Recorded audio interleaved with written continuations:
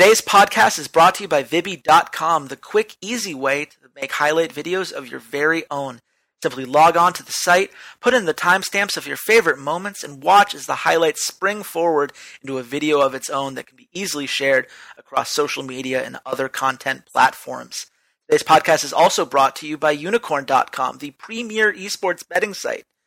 Log in today to bet on all of your favorite esports games and see if you have what it takes to win some unicoins of your own. Who knows? It might be enough to win you one of those awesome prizes they have in their marketplace.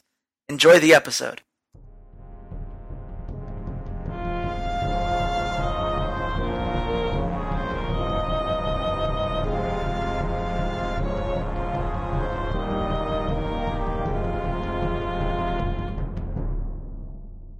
Hello, Internet. This is Chase Redshirt King Wassenaar.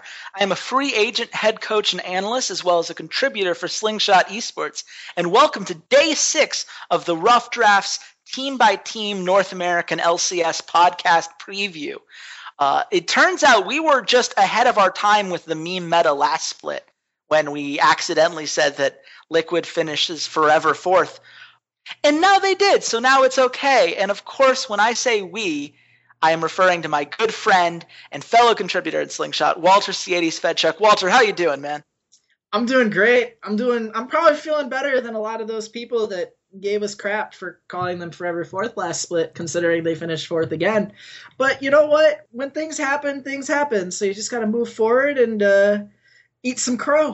That's all I got to say. I ate my crow yesterday talking about CLG. Now it's time for you to eat your crow, Reddit. I mean, to be fair, we also have a little bit of crow to eat with Liquid as well, because we had this team looking on the outside of the playoffs when we predicted them in the summer split. They ended up surpassing that. They got fourth place, as we kind of hinted at earlier. A 3-0 win in the quarterfinals over NRG, a close 2-3 loss to CLG. You can make the argument that that series was even closer than their final series against TSM. And then an 0-3 loss to Immortals in the third place game. That kind of blew them out of the water. But in our defense, it was a very different team than the team that we were predicting in the preseason. We thought that Smoothie and I Will Dominate were going to be fixtures on the team. And Matt and Dardoch immediately came in and found themselves as the actual starters for this roster.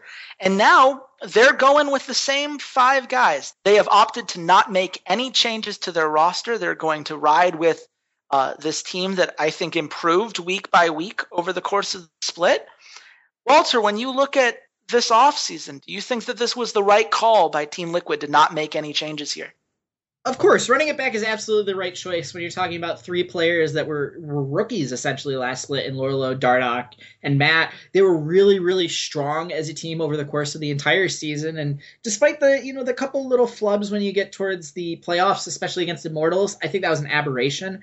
I think that with where the meta is right now, where it's really going to be utility kind of control mage oriented, that fits right in Phoenix's wheelhouse. The carry jungle style is exactly what Dardoch wants. And you can play Caitlyn and Vayne and like all these awesome AD carries, and that's where Piglet is going to shine. So not running it back would have been the wrong choice. I think that when you place fourth in North America with how strong the region is kind of at the top, you got to be pretty happy. And going into this summer split, they just need to keep improving upon what they did last year. Yeah, I absolutely agree with you. I was very happy with the way that this team developed when I did my pretend coach of the year ballots, because sadly they don't actually allow the Rough Drafts podcast to vote on these kind of things. But I had Locodoco number 1 on my list for the regular season because I thought that the advancements that he was able to do with Dardoch, Lorlo, and Matt were just incredible. They took 3 guys who were all somewhat questionable at the beginning of the regular season, who all had pros and cons to their game, and helped develop them into genuine top 5 talents at their position by the end of the split. And I can't wait to see how this team continues to develop. Obviously, Dardoch and Matt made, bigger names for themselves than Lorlo did last split, but all of them have the ability to continue to grow. And as you mentioned, Phoenix just seems perfectly built for this exact meta. And he made such a large step forward from what we had seen from him in previous splits that it's hard not to get excited about the potential at play here. But Walter, I have to ask you, when you look at, what fans and analysts are going to be watching most closely when you're looking at this Liquid team, what is the storyline that you're most excited to see play out? Well, it's going to be the continued progression of Dardoch, I think, especially because he was really the catalyst that made this team so successful early on in the split. And then Piglet and Phoenix kind of, once they got the ball rolling, they really took over from him. So when you look at it, Dardoch is arguably the best North American talent that we've seen in a while. And it's great to see him and Matt and Stixxay and these few North American Challenger players kind of come out of nowhere and are successful on these really top tier North American organizations and perform very well. So the storyline we're going to be watching is, do they take that kind of sophomore bump? Do they run into that rookie wall, if we're going to look for more sports metaphors? Or do they keep this train rolling and they just keep getting better, and the cohesion and all the communication and continues to go in this way that these three rookies start to really separate themselves from the two veteran Koreans on this team and really show that this isn't a two-man show. This is a true five-man roster, that they're all top tier at their position. It's scary to imagine that Dardoch is only going to get better from here, especially when you look at his stats compared to the rest of the junglers in North America. Second highest KDA, highest kill participation amongst junglers. He had the fourth highest average damage champions per minute, third highest earned gold per minute. The guy was just insane.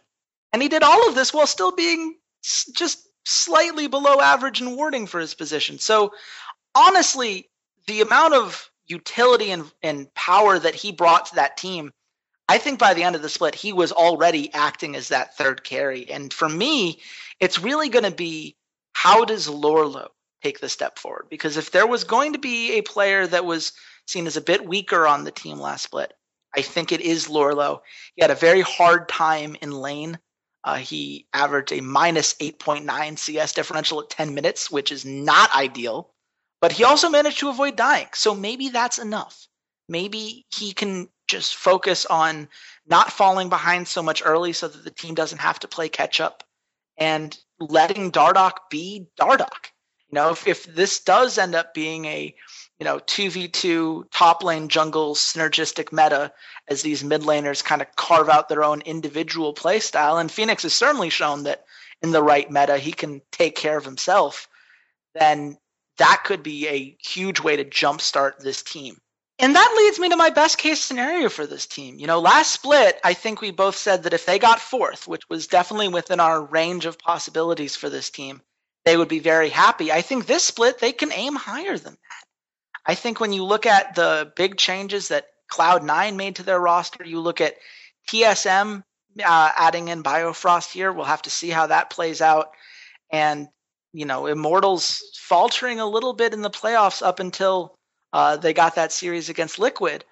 I think that Liquid can surpass what they did last split. I think they are very capable of being a top 3 team and in putting themselves in a very good position to make a run for that third spot in the North American scene.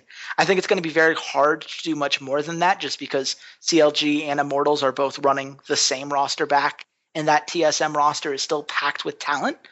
But if you can break into the top 3, you have a very good chance, if you're Liquid, to put yourself in a position where you only have to play one series in that regional finals for a chance to get to Worlds. And you'd much rather get that kind of seeding and push yourself forward in that regard. And for me, it's as simple as, can Lourlo be a top 5 top laner in North America? Because if he is, then the strength that Dardoch brings, the strength that Phoenix brings, the strength that Piglet, who is arguably the best AD carry in North America, brings, is going to be more than enough to push them into that top 3 spot. And if they appear in the finals, I mean, this is a team that, has the ability to be a dark horse, if you will, and surprise just about anybody if things break their way. But there is the other side of the coin. With every optimistic view, there must be a pessimistic one. And so I turn to you, Walter. What is the worst case scenario for this Liquid team? The worst case scenario, unfortunately, is that 1, maybe 2 or 3 of these rookies do hit some sort of wall. They do become stymied, by the increased film that's on them, and I think that really hones in on Dardoch. The more film you have on a jungler, the more you can learn about their pathing style, what camps they like to do, what order they like to gank in, who they like to shade towards, all these things. And the more film you have, the more information you can pull off of them. And when that happens, and when you can start getting a read on an enemy jungler who is as impactful as Dardoch, you get into their head a little bit. If you start counter ganking every single gank they have, then they start going, well, what am I doing wrong? It used to be so easy. What do I do now? If the meta shifts away from these carries, from the Kindred, from the Lee Sin, from the Nidalee, etc., does he have the same sort of impact on a Zac or a Sejuani or even a Gragas? We saw he had some sort of impact, but it was definitely diminished versus a Kindred, versus someone that he can hard carry on. So it definitely worries me if a meta shift happens, and it definitely worries me as Dardoch has more film on him, how teams adapt to him. That being said, this team is just super, super talented across the rest of the board. And if they're able to prevent this kind of rookie fall off, the future is very bright for them. Yeah. And I think that point you made about just how these guys change when more film gets made available about them comes through when you just look at the difference between Matt's Bard in the regular season and in the playoffs. In the regular season, his Bard was one of the most valuable support plays that we had. He had a 7.2 KDA on that champion because he was just able to make all of these plays across the map. His ults were perfect. His playmaking ability, he just set Piglet up for success time and time again. And then he brought it out 4 times in the playoffs and they got crushed. And it's not that his assists went down. He was making the same number of plays, but they were able to punish it in laning. They were able to punish it when he was caught out of position in team fights. And that's just looking at the film and looking at what Matt's habits are in those laning situations and punishing them. And teams can do that. We now have enough film on Matt that that's going to happen. We now have enough film on Lorlo that people are going to be able to look at it and say, man, his early laning phase is really bad. Let's spend a lot of time making it as bad as possible and see where that puts us. And now that we have these best of threes, there's a lot of room for teams to experiment and kind of pick these rookies apart. But if they can emerge from this, if they can figure it out and sort out how to be there as a full unit, as you said, there is a lot of reason to be optimistic about this team. Walter, at the end of the day, with all of this taken into account, where do you see this team ending up? This team is one of the top 5 teams in North America, and it's hard to pin them down in the exact order.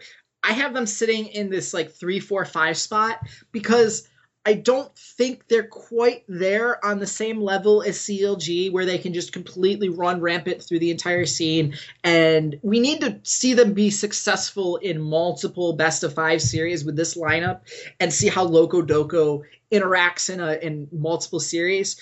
So I think about halfway through the season, it'll really pin down where Team Liquid is going to be in terms of their play style, in terms of their pick ban strategy, in terms of what Loco is able to accomplish as a coach with this team. But yeah, 3, 4, 5 is probably the safe zone for them. I want to say that. I really do. But I actually have them in my 4, 5, and 6 spot, mostly because I have a lot of faith in CLG, Immortals, and TSM and the sheer amount of talent that they have. I think that at least 2 of those 3 teams are going to come through. And then when you look at something like Cloud9 or NRG, these are teams that could sneak up and surprise some people. They're teams with great infrastructure around them and enough talent to really throw some teams off. This is going to be the ultimate test of Locodoco and the Team Liquid infrastructure around them. One of the things that I really respect about Liquid is that as soon as they recognized on day one that I Will Dominate and Smoothie weren't going to work out, they weren't afraid to pull the trigger on the change, and they stuck with it and let these guys develop. But now I don't know if they have the same flexibility should that wall come up again. And it's really going to depend on, do you think Dardoch can improve from being the second best jungler in North America last split behind Reignover? I don't know. Is Phoenix going to be able to continue to be as good in the mid lane as he was last split? Probably, but he did play at a different level than we'd seen him before. So it's also possible that he falls off. And Matt, as I said, people are starting to figure him out. And if you fall off in any of those ways, suddenly things get scarier when you look at this Lorlo and his problems with laning and everything else. So I have them a little bit lower, but certainly I would not be surprised if they once again prove me wrong. I have continually underestimated them.